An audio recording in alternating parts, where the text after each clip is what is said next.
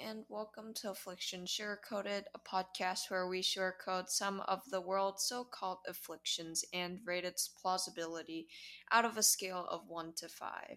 I'm Minnie Kim, and today we will be sugarcoating procrastination. So why procrastination?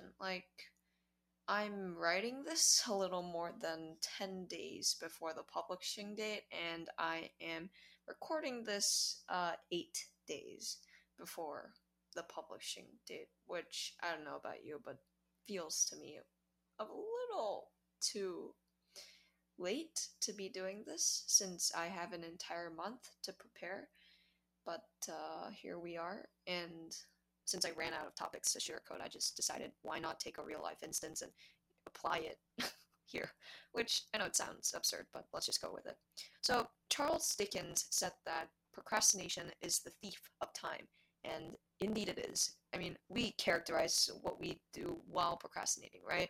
So, usually what we do during procrastinating, we typically scroll through our phone doing anything other than what you should be doing.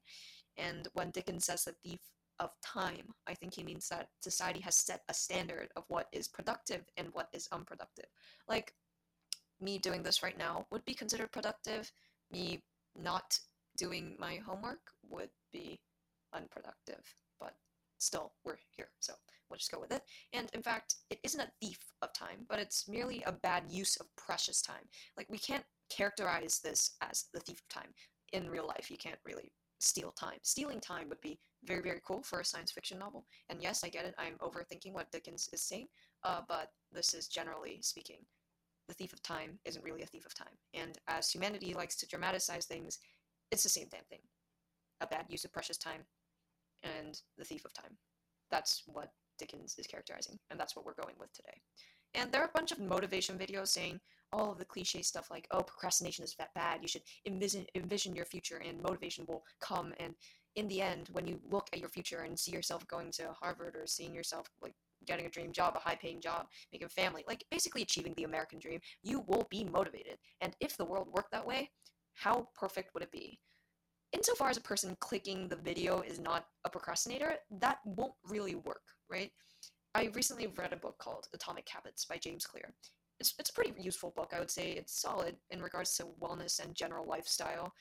I mean, I haven't really applied any of his written techniques, but I'll try someday. My sister read it before me, and she started waking up at 6, 2 weeks or 1 week after she gave up, so maybe his book isn't for long-term things, but at least that's what my sister did, so maybe she'll get back to the style. But I'm not ready to wake up at 6 every single day, so I'll pass on that. And the irony is that the people who want to know how not to procrastinate may not even finish the book because they're so busy procrastinating. That's the irony of every single wellness book. Like a podcast or something. A podcast. Let's take a podcast, for example, just for the sake of this podcast. You save a bunch of podcasts hoping you'll listen to them, and then you never do because you've run out of time for some reason, or you're just not in the mood. And whenever you say, oh, I'm not in the mood to do homework, it's just that you don't want to. Nothing related to your mood, nothing related to the situation. It's just you procrastinating. It's just your brain wired to procrastinate. No excuses. But yeah, I'm once again procrastinating, so I'm dissing myself right now. And the point here is that the art of procrastination cannot be defeated. Procrastination will always prevail in any way, any form, any shape, because our minds are inherently wired to do anything other than something that is time-consuming or hard. As James Clear said, make it satisfying, make it easy, etc. That's hard to do. And although he spends a bunch of his time explaining it, I personally do not find it that helpful, because things just don't work that way, I guess. But it may work for some people. I don't know. I'm just speaking from personal, opinion, etc. and experience. So work that qualifies as productive is too often difficult. Whenever we do work, whenever we do homework, we study, we work.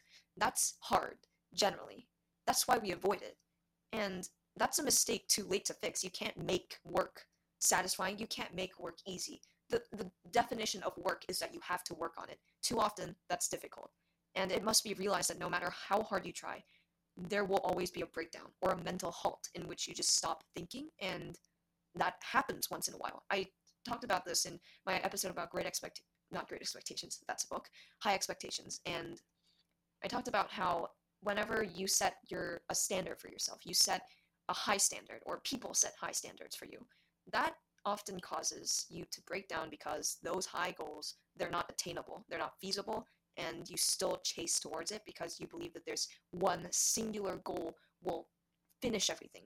It's basically an impossible pursuit of perfection, yet you still pursue it. So, I mean, you can't say anything about that until you actually fail, and then you regret it.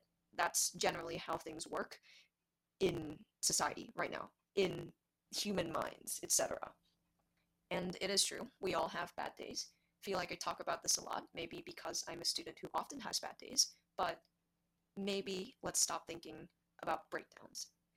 We all have bad days. Those bad days are because we don't feel productive. We procrastinate. We feel bad about ourselves because for some reason maybe you got told off. Maybe you had a fight.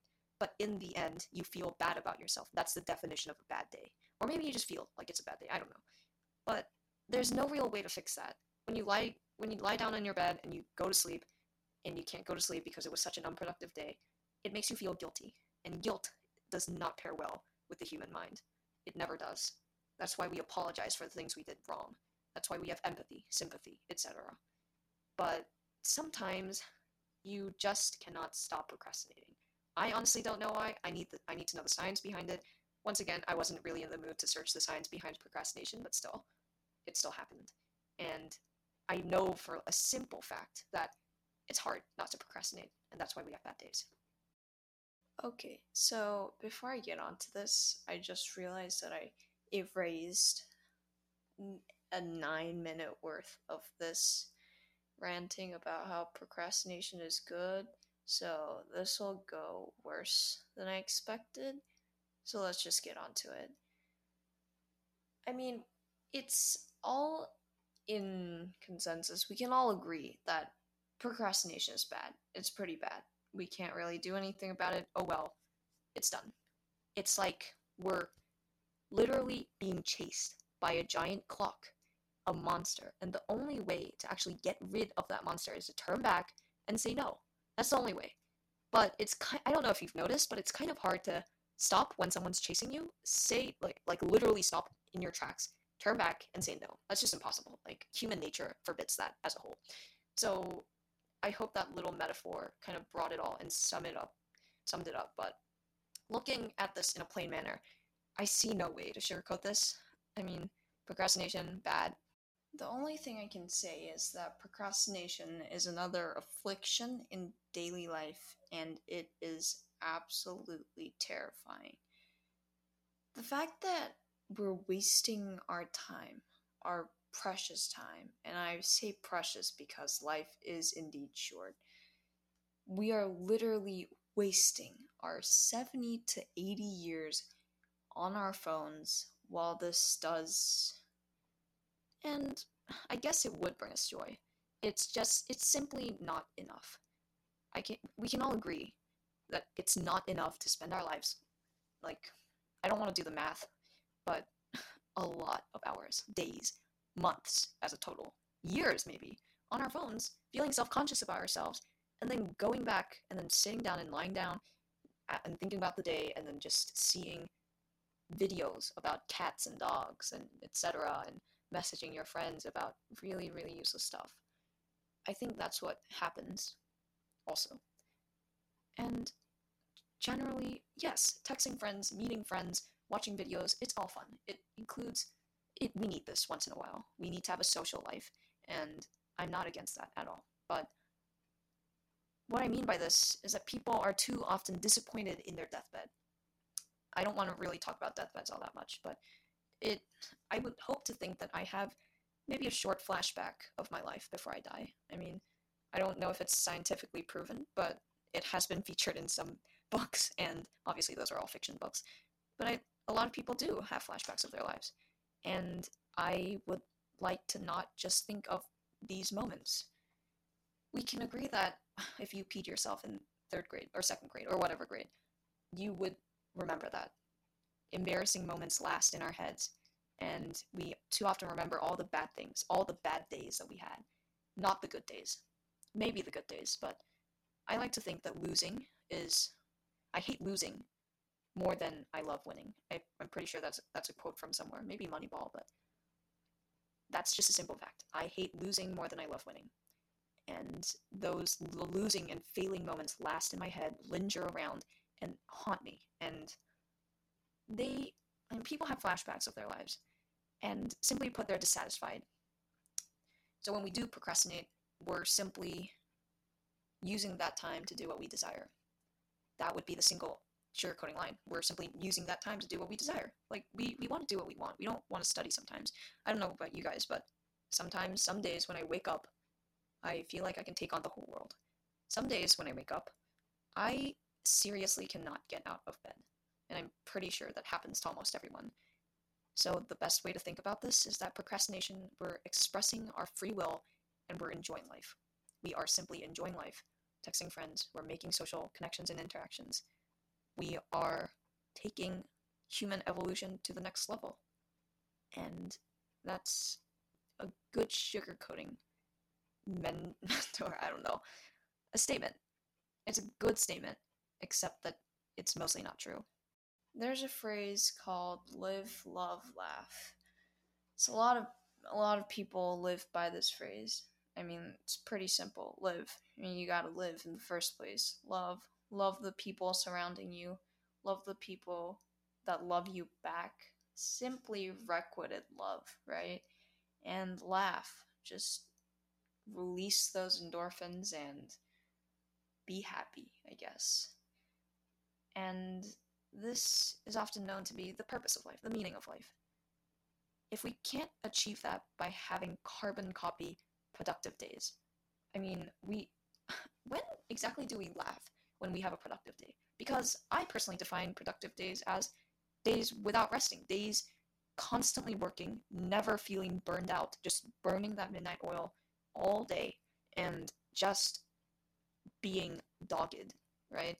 Showing dogged determination. And I, for one, would rather scroll through my phone and live, love, laugh, right? I mean, who would want to feel failed and feel like the whole world is imploding just because they didn't have one carbon copy productive day? That's insane, yet I still live by that standard. A lot of people still do live by that standard. And sometimes we do. Sometimes we do need carbon copy productive days, and that makes us feel good. I mean, who wouldn't feel good after a long productive day? But sometimes if we try to achieve it but then can't attain it, then that's even worse. And I can't do anything about that.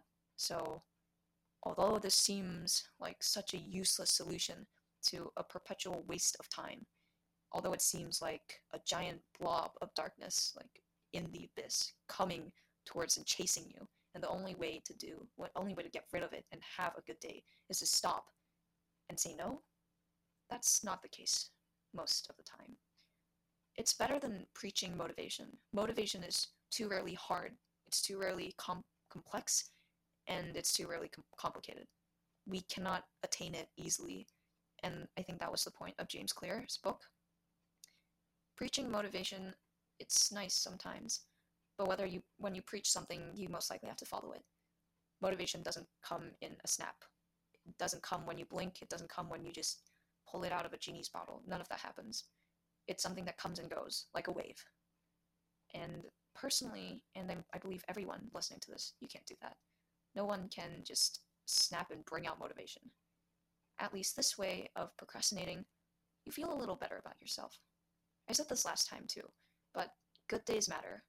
And I would like to feel better about myself, even if it's through procrastination, even if it's through this BS about like expressing your free will. None of that actually matters. What matters is that you live, love, laugh. And that can be achieved by procrastination. So let's stop pulling this negative connotation on procrastination. Sometimes it can save you. Sometimes it can save lives. And sometimes it can destroy and prevail in that battle of a carbon copy day. I give the sugarcoating of procrastination a 3. This podcast was written and produced by me, Minnie Kim. If you have any comments or reviews, feel free to write any and all thoughts on your podcast reviews. It really helps if you do.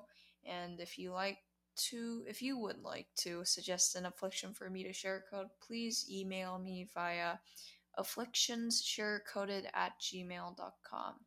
Again, that's afflictionssurecoded@gmail.com. The spelling's a little tricky, but please do try to email me. And hope you had a nice time. And after a month of procrastinating, I will be back with a new episode.